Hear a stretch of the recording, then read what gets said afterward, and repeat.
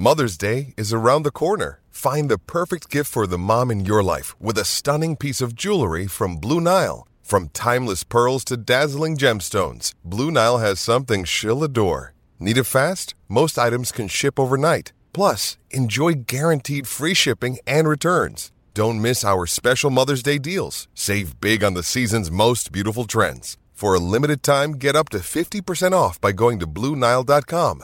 That's BlueNile.com. The eyes to the left. So here we are at the Fruitcake Patisserie in South London. I'm Dan Bloom. I'm Mikey Smith. And we're meeting none other than UKIP's legendary press officer for 14 years, I think it was. About that, 13, 14, something like that. Gawain Toler. So we're going to be talking to you about Brexit, UKIP, and what's going to happen to them, because, you know, none of us really know anymore.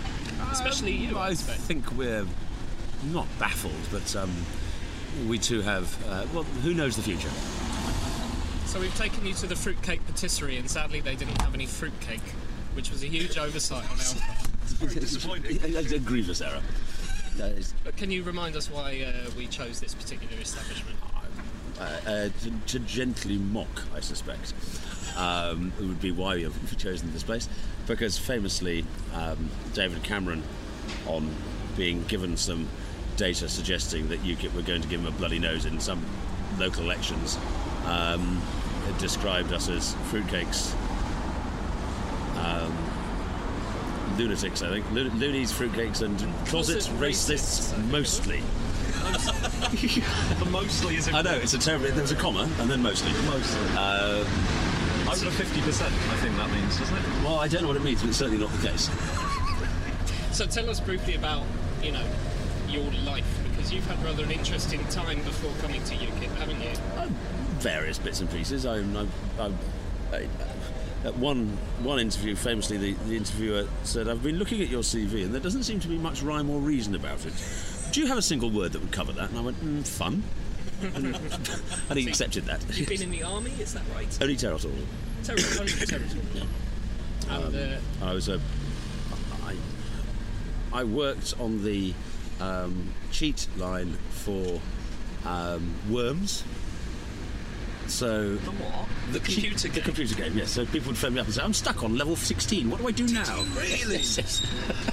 That's amazing. That was an entertaining job. So yes, that was.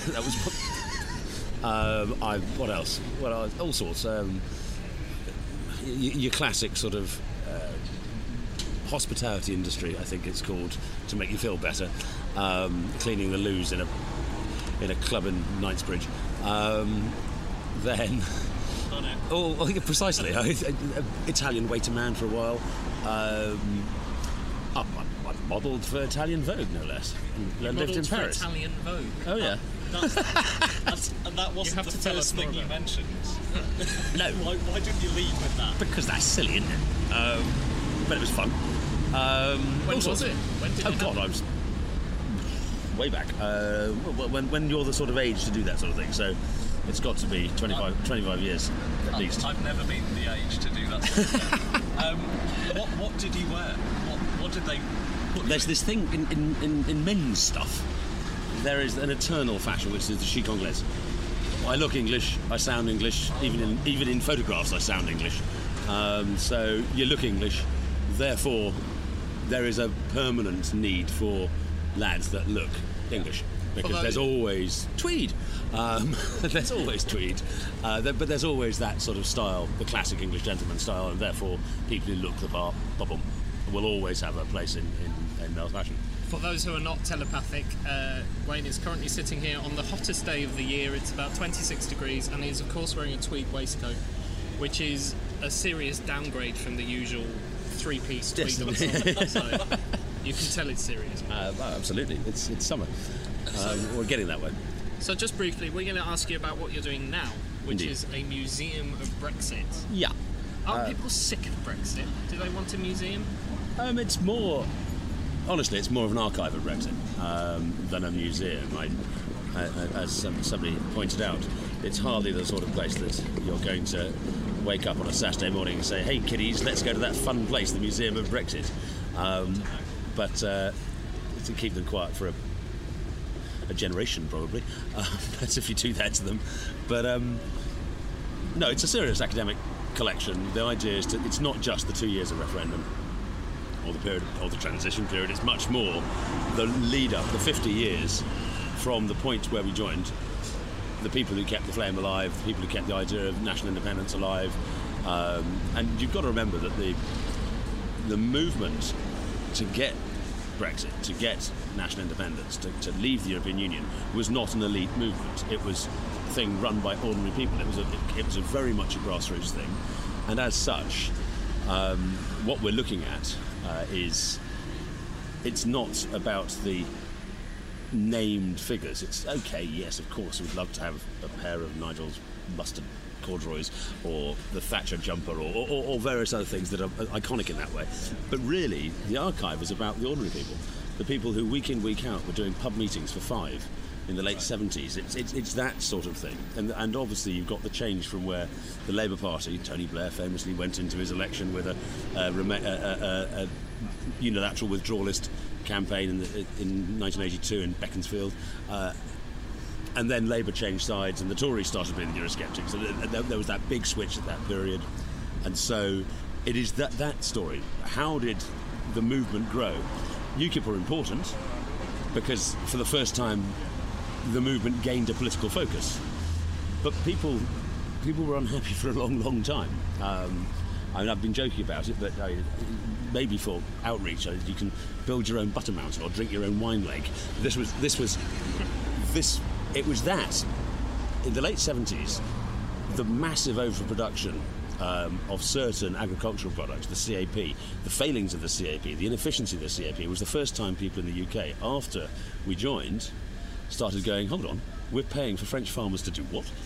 And that was the first moment that Euroscepticism started to go over the edge of a very, very niche interest for a very few people, mostly constitutional lawyers and things of this sort who cared. It suddenly became more of an issue. But, as I say, it's the documents. So anything in the last 15 years is online. The campaigns are mostly online things, whereas what we're looking at is the flyers, the leaflets, the things for that pub meeting, for that sort of stuff is much more interesting and much more likely to have been lost already. So trying to collect it now before it's all gone, I think, is important. So where's it going to go and who's going to fund it? As things stand, what we're doing is setting up a series of regional collection centres where people can phone up and say, I've got a foolscap file of bits and pieces from the 70s or 80s. I'd love to get to donate it. So you go on the website, look at the map and go, oh, there's one not that far from me, click on that, write them an email, and then every donation is expected to have a donation record explaining who's given it, where it's from, why it's relevant, why it's important, so we can properly archive, properly study what's going on. So we have the regional centres at this point. After a while, we'll look at getting a central point where we can bring it all together, and at that point the entertaining business of going through the files of thousands of bits and pieces starts, and so the curating aspect starts at that point. Once we've got a clue how much we've got and what we've got, then we can start looking at funding and start looking at raising money and start looking at thinking of somewhere specific. There's been mentions of Lincoln, there's been mentions of Sunderland, there's been mentions of various places. My guess is it's going to be outside central London, it's going to be outside London. Why not in an area that was a strong Brexit area? That makes sense. Hartlepool or Dudley or South Wales. Something like that would be sensible. But the idea is it is basically a serious academic exercise. The other side of the argument has a lot of sort of academic centres of European integration studies, and they do a lot of this. Currently, the only collections I've heard of that exist are the LSE, which has Peter Shaw's memoir documents, his archive, and Alan Skedd's, because he's a teacher there. But beyond that, and they have a collection of some of the 1974 campaign material. I believe the University of Cambridge has got a little. But they're not interested in it. They have it, but it's hardly something that they're proud of, or not this that they sing about.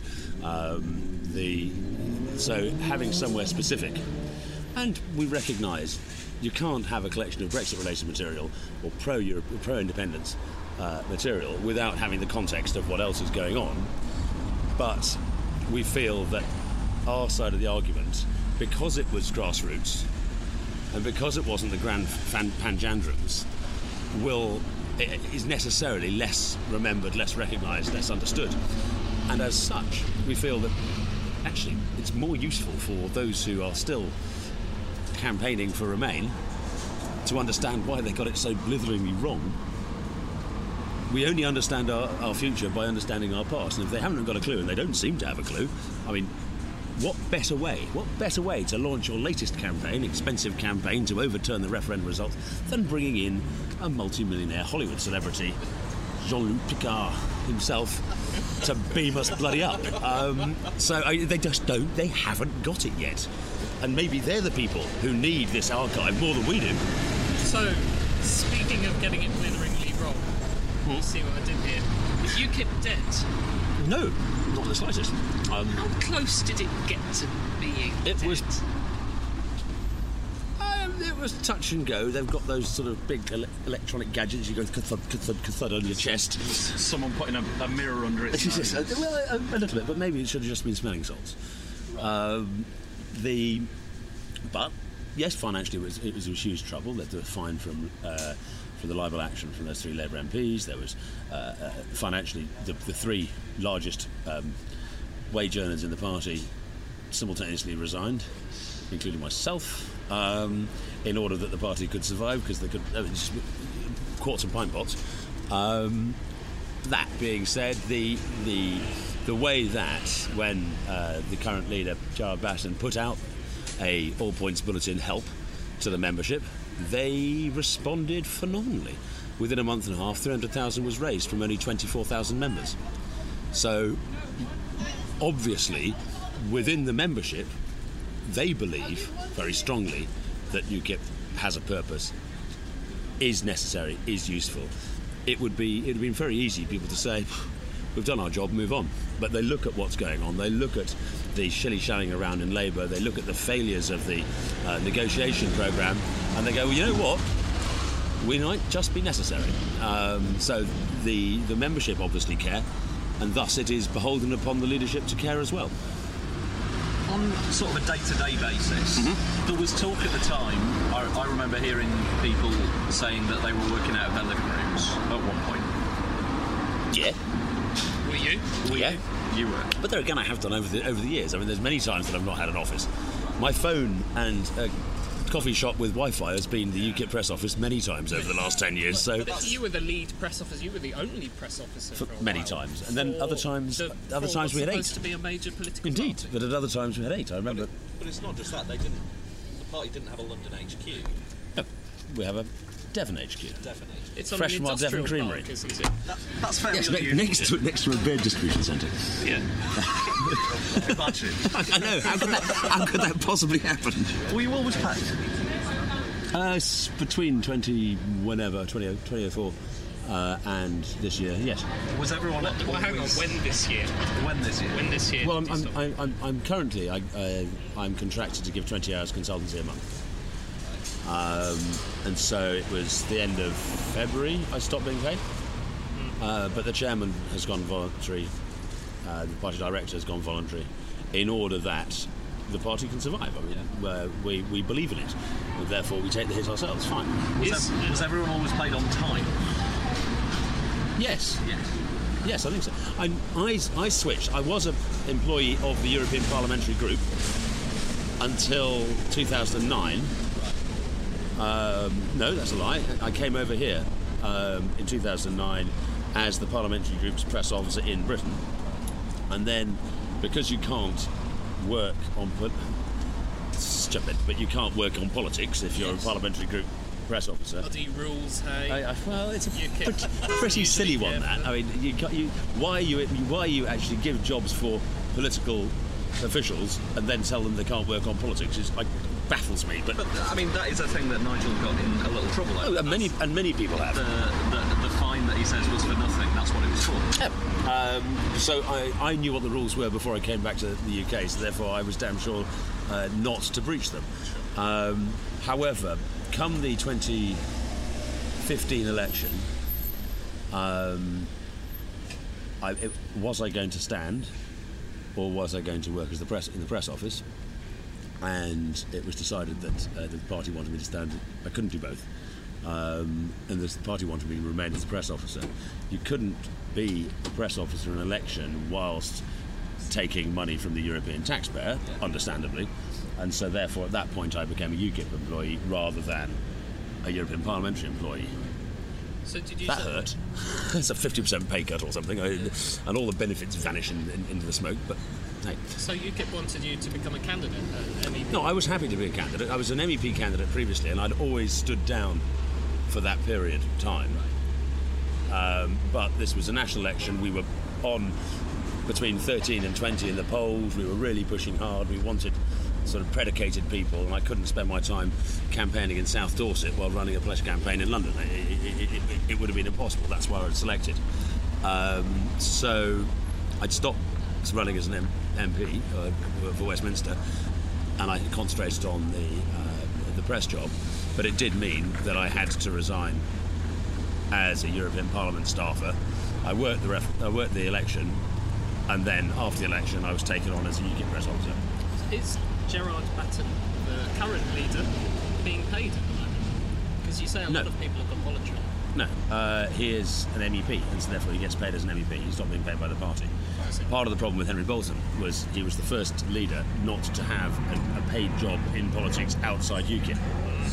And that was part of the problem, the whole money thing with him. Do I have to sell my house and so on and so forth, was that as somebody who was neither a London Assembly member or an MP or an MEP, he did need, there was an income, because it's a full-time job. There was an income issue there. So Batten, as an MEP, gets paid as an MEP.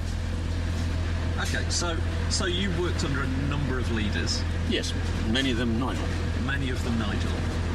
Who was the best one? It's got to be Nigel, because there again, Lord Pearson was lovely.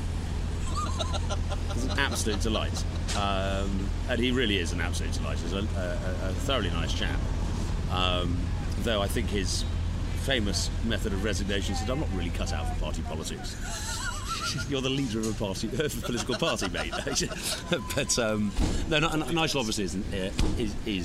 I mean, no man is a hero to their valet, but he is obviously inspirational. He is an enormously charismatic chap, and he's a hell of a lot of fun. And he really is a lot of fun. So he's in 25 years working for the Tories and for working for UKIP and around doing some journalism, doing this, that, and the other, that I've done the last 20 odd years. I've met very few politicians who retain that almost childlike fascination in things and people. Most people, once they get elected, just stop being that interested in what other people have to say. Nigel still maintains that huge interest, and I think his radio show shows that he's actually interested in what people are saying to him in order to respond. Isn't a part of that the delight in mischief that he has? Oh, there's certainly that. Of course. But never mistake the fact that he doesn't take himself too seriously for thinking he doesn't take the politics seriously. He has always taken the politics deadly seriously. It's just that this is a serious thing. I'm not an entirely serious person. And you can do both. And actually, that's always been part of his charm. There is always this... we always knew the chap had legs of clay, but he never tries to hide the legs. He's like, this is who I am, warts and all sort of stuff. And there is something terribly appealing in a politician who doesn't pretend to be wonderful. What was he like to work for day to day? Mostly great fun. Stressful? At times, but only if you'd made an absolute pig's ear of things. If he had, or if you had? Either. Did you ever feel that, because, Nigel has some controversial comments to his name, shall we say, did you ever feel personally that he sort of strayed over the line? Very, very rarely. I mean, up with which I will not put stuff. Very rarely. I mean, Nigel is, in his gut, a classical liberal. He doesn't demand fealty to a line, an absolute line from others in his party. And so the party doesn't demand an absolute fealty to the line from him. Famously, he was always in favour of legalising drugs. Question Time has said it, but as he said, I can't persuade the party of this. This is what I think, and I'm prepared to say it, but I know I'm not going to get it past the NEC. It's not going to get... So this... As long as the key core things on the referendum and on getting Britain out of the EU were maintained, there was a liberalism in his approach to others in the party and their positions. So I think it's when there's a hell of a lot of stress, when there's an awful lot bearing down on him, and because he was he knocks down the door, he doesn't do the dishes. And he often had frustrations with other people within the party getting on with their job. There were a few times in that period he was in a senior position that he tried to divest himself of certain responsibilities, and others weren't quite up to the job, so therefore he'd have to take them back. So there became a frustration there on his part, and that's understandable. He tried to give up sort of fundraising and gave it to somebody else, and no funds were raised, so he had to take it back. And because he'd been so involved and so personally involved and so amenable and approachable and accessible over the years, and because he refused to change his phone number, virtually every single person in the party had his phone number. So you had the secretary of the Khan branch phoning up about some complaint about the treasurer who had dipped their fingers in the till and taken £5 out of the bucket at the end of the meeting, and he'd get that sort of phone call because everybody had his number and he's always been terribly open, which meant that his job as leader wasn't just a job as leader as other political parties had, but it was everything. And that, when he was talking about getting his life back after the referendum, that's what he's talking about. It's not the headline politics, it's all the stuff that went with it in a small party that was largely driven by the sheer force of will of one man. We've asked you who the best leader was, and that's obvious. Who's the worst leader you've worked with? That would be rude. Oh, I know. That's why I'm asking you. I would say, very early on, the first leader I'd worked with was Roger Natman. Roger Natman was a former Tory whip, MP for Stroud, got elected to the European Parliament. Nigel was the group leader in Europe, and Roger was the party leader. And I remember, and this is just a version of a thing, example that illustrates it. He'd come storming up to me and said, "Farage has got on Newsnight. Why can't you get me on Newsnight? Why can't you get me in the press? Why Farage keeps on doing this, that, the other? Why?" Roger, have you said anything or done anything? No. But why can't you get me on the press? In the press? The selling point, I'm the leader of UKIP, doesn't really do much. You have to, I'm the leader of UKIP and I've done something, now that I can go with. And so an expectation. I think Diane James had a very hard time. I think the experience of being spat at by some youth on Waterloo Station a couple of days after becoming leader. There she is, a middle-aged lady, quite small, being attacked by some hulking great goon, did affect her badly. And so that, I don't think it's fair. Her 18 days interregnum was not ideal, but I don't think you got time enough to work out whether they're a good leader or not at that point. You talk about it being hard on her, but it's hard on you as well, because, you know, you're the invisible figure. How many times in these 14 years were you on the verge of quitting, just saying, I've had enough, I'm going to go? I've been amazingly lucky. Some blithering fool has given me perfectly good money to be a hooligan and cause as much trouble to the government. I've loved it.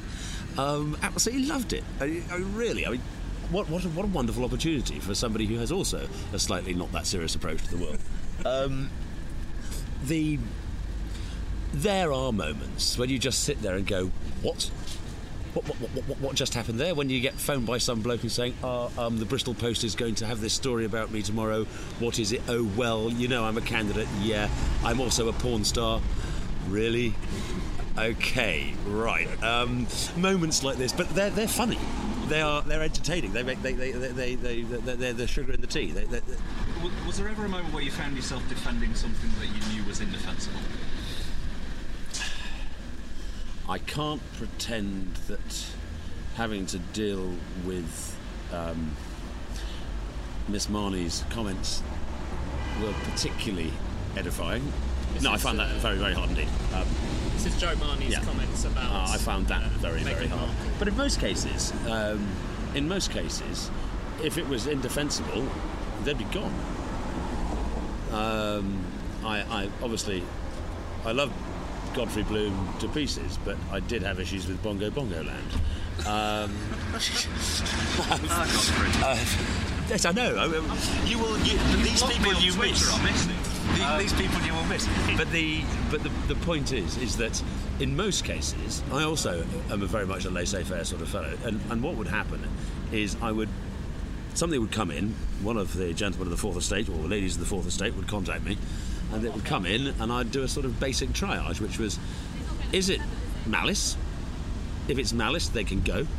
And I would get to the party secretary and say, look, this is malicious, this is unpleasant, this is vile, this we cannot accept this. Or is it eccentric?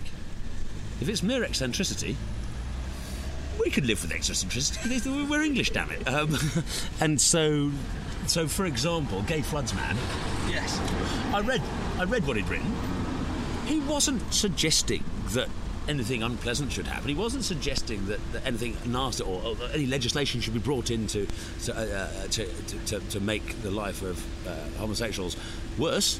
He was merely saying that the floods were punishment from God for bringing in gay marriage without a manifesto commitment. So it was the manifesto commitment. That was important. Right. And so, but you seem to be defending it, Wayne. I mean, no. I'm merely defending his right to be odd. And if you look at any of us in this land for 5 minutes, you'll find something slightly odd. I mean, Mikey there's wearing a tie and a short-sleeved shirt. It's odd. a warm day. So what I mean is that there's a difference between malice and eccentric viewpoints and eccentric activity. And if it's malice, there was one guy a year or so ago who, and it didn't make the press because we dealt with it beforehand. I heard about something. He was a senior official in UKIP in London, and he was an anti-Semite. Within 3 days, he was gone. What did he say? What did he do? At one of our meetings, at a London group meeting, he'd basically attacked another member of the committee with sort of anti-Semitic rudery. But he was gone within 2-3 days. What's his name? I'm trying to remember his name now. I remember the person he was rude to, the name of that. But I mean, we did. If it was malice, it would be dealt with. And there's only been, in my time at UKIP, there's only been a few occasions where there's a difference between ignorance that can be educated and, but actual proper racism. In those cases, we dealt with. There was a famous case of one of our councillors in Thanet, who was filmed for some programme, and she just said, "What? I crossed the road to avoid black people." What the sorry, but it was truly jaw-dropping, and again, gone. Whereas a level of ignorance isn't necessarily malice, and so one has to try and balance that. We are nothing if we're not a party of some level of freedom of speech. Much of what we say, and at policy level, is perceived by our opponents sometimes as wrong, bad, monstrous, and we feel it is not. And there are times when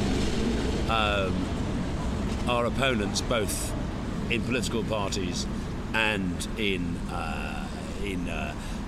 think tanks and pressure groups and all the rest of it, build up dossiers about how dreadful our candidates are. I mean, Hope Not Hate did it and all the rest of it. I remember one lovely time, I think it was 2013 council elections, and then suddenly, one morning, I started getting phone calls from various different papers and about councillor so-and-so, or candidate so-and-so here, and candidate so-and-so there, and candidate so-and-so there. And it was like the first night of the Somme. I mean, each one of these things requires you take the call, you do the research, you've got to check it's true, you've got to get in touch with the person. Is it true? Did you say this? Didn't you? Dum-da-dum-da-dum. Those are the days when everybody said, oh, but my Facebook's been hacked. Oh, it's been hacked. No, it hasn't, you silly man. But you get all that, but you had to give them fair grounding. That doesn't take half an hour. That takes quite a lot of effort. And by that time, it had 3 more. And it just got silly. So I remember I got the Sun to send over. How many of these have you got? Can you just send them all over at once, and I'll just go through it and come back to you? And so this document came over. There were about 40 of the bloody things, and including, you call yourself a part of the people. Here's a photograph of this fellow going to a May ball in black tie. Yeah, okay. But it was a PDF. No, it was a Word document actually, and I clicked on properties, and it said Conservative Central Office. At which point I ceased to take it too seriously. Recently, Andy Wigmore, who was... Sorry, I knew you were going to pull that face. Andy Wigmore, some evidence has been given to a select committee where he has said that during the referendum campaign, Leave EU, which was an organisation... To which we were associated, yeah. Which UKIP was associated. I mean, he mentioned borrowing propaganda techniques from the Nazis. I don't want to go too far into that because I don't think that's necessarily helpful. But Just for the listeners there, Gawain just bashed his head in frustration on the window of the shop. But the point he was making was that it was sort of mischief writ large in an effort to get people interested, to make headlines. To a certain extent, I'm sure that's what he was meaning. Do you think that was... Did that ever get to the point where you thought it had gone too far? How many times a day? Almost constantly. In the sense that... But this is Andy, right? This is Mr. Wigmore. Andy is great fun. He's huge amounts of fun. But, as I have told a number of your colleagues, as I see stories appear in the papers, you've been speaking to Andy again, haven't you? We're just about to launch a march of 500,000 people to the Supreme Court. No, we're not. For example, Andy... I think Andy trolls himself, let alone everybody else. Andy enjoys it. But, yes, he was communications director. That's because he's a great friend of Aaron Banks. It's not because he did the communications directing job. They're buddies, they're friends, and fine. But they would be on looking at Twitter at 10 o'clock at night, starting to see the headlines come in. And he's been at it again, hasn't he? And so, yes, almost on a daily basis. But I think there's sort of an important point here, because we're here in a fruitcake shop. Fruitcakes and Loonies has been... have been traditionally the people who've caused problems for UKIP. And this is people sort of at the top. I'll give you an example. Farage got elected in 1999. Yeah. And he went to all the committees. He went and turned up in the Parliament. He said his piece. It was all very serious and grown up and academic, and looking at the lines of legislation and commenting on that and the impact of that on the UK economy and UK society and all the rest of it. Nobody gave a flying hoot. Nothing. He stands up and is rude about Herman Van Rompuy, and suddenly people are interested. Now, what message is the press telling us? What message is the Fourth Estate telling us about how to sell our message? Do we be serious and grown up and legitimate, entirely legitimate and everything proper, where you don't care? Or do we every now and then shake things up again? So it's our fault. Well, you provide, you till the soil, we merely put seeds in it. And if it is the case, and it is the case, that at times we've over-egged things. No, we haven't over-egged fact, we've over-egged certain things, and the tone has been. There have been certain facts that have been over-egged. I hope I haven't. But the tone has been more playful or jocular or in your face. There is a reason for that. particularly when you've got to remember that the Brexit side of the argument did not have access to the media, did not have access to business, did not have access to Westminster. We didn't get invited to TV studios. We didn't get these things. How do you break through? Nigel Farage has been on questions Latterly. constantly. Latterly. Gets invited to TV studios all the time. Yes, but that's because we broke through. Before he was rude about Herman Van Rompuy, nothing. When I was first a press officer, it took me a month to get half an inch in a newspaper. As soon as that happened, people were phoning me up. Couldn't believe it. This is what happens to normal press officers. Journalists phone you up. So a lesson was taught to us by the media, and we learned that lesson. So just in a word, boasting about using Nazi propaganda tactics, acceptable or not acceptable? Certainly not what I'd have said, but I don't speak for Andy. Fair enough. So we were going to round off with a little quiz of famous quotes by UKIP members. You've got to tell us who said what. Is that all right? All right, try me. Right. I'll start, and shall we take turns? Let's. My horse is standing there, right, and this donkey came up. John Rhys Evans. Shall I finish the quote? No. This donkey came up, which is male, and I'm afraid tried to rape my horse. You okay?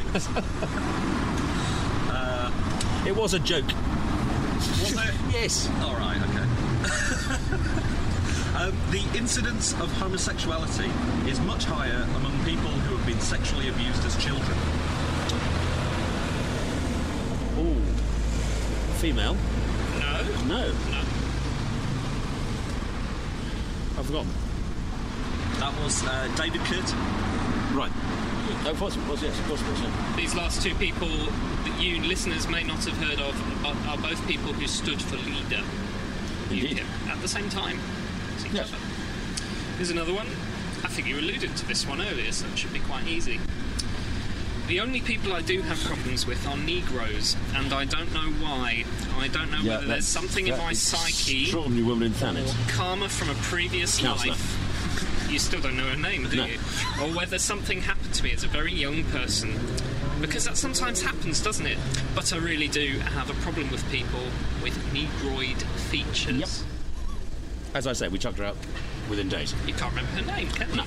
She was a counsellor. I know she was. We had hundreds of them. Roseanne Duncan was her name. I believe you. I got on the train the other night. It was rush hour from Charing Cross. Nigel. We're going to have to finish it, sorry. It was the stopper going out. We stopped at London Bridge, New Cross, Hither Green. It wasn't until we got past Grove Park that I could actually hear English being audibly spoken in the carriage. Does that make me feel slightly awkward? Yes. That was Nigel. And lastly, you can come into Britain from anywhere in the world and get diagnosed with HIV and get all the retroviral drugs that cost up to £25,000 a year. That could also be Nigel during the debate. What we need to do is put the NHS there for British people. Yeah. Yeah. Are you happy with all of those? Do you agree with them? Well, I'm certainly not happy with point 2. No, I'm not quite happy with point 2 at all. I think Nigel was making a valid point about the change in society, particularly in London. There's significant change that was nobody ever gave permission for it. He wasn't giving a moral, he wasn't saying it is absolutely wrong that I can't hear an English voice. But he wasn't positive. Yes, he said he made him feel uncomfortable. Right. That's slightly different from saying it's wrong. Does it make you feel uncomfortable?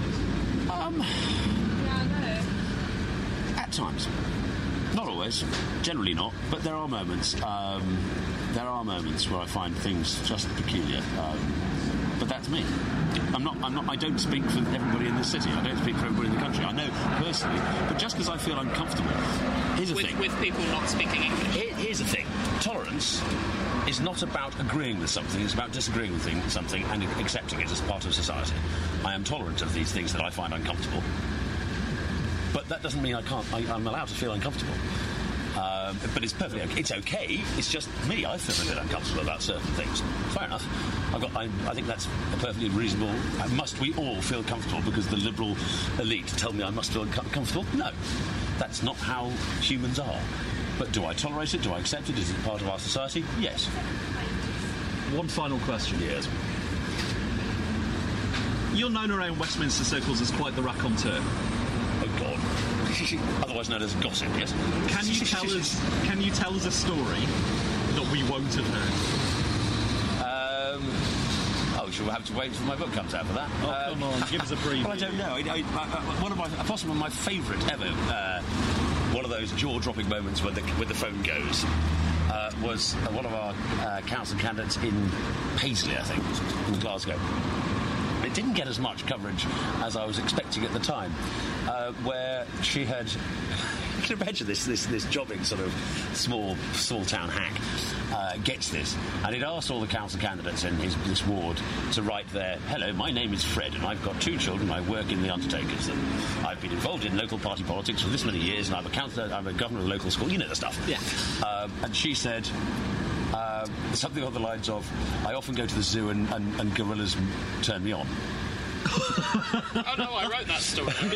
That has got to be a thing of absolute glory. So did you... And every line of her statement made me think it was actually something from Private Eye rather than... Yes, because she justified it. I know, they started defending it. Did you talk to her about that? Yes, I did. And again, but this was again eccentric, not malicious. What did you say? Did you do that? Yes. Oh, okay. Fine. Did you ask her why? What it was about the gorillas that... No, I thought that was probably pushing a bit too far. Some veils should be kept. Is there a certain point? Is there a certain point in these conversations where you think, just now we're done here? Well, the thing is, as I said, what I tried to do was there malice there? There was no malice. In which case, eccentricity, why not?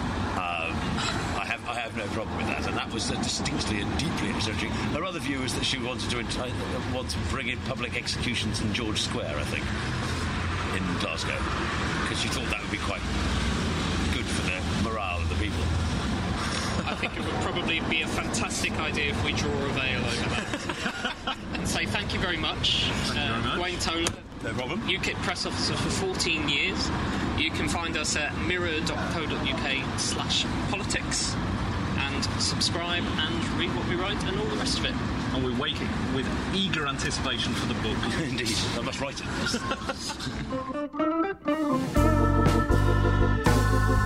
The eyes to the left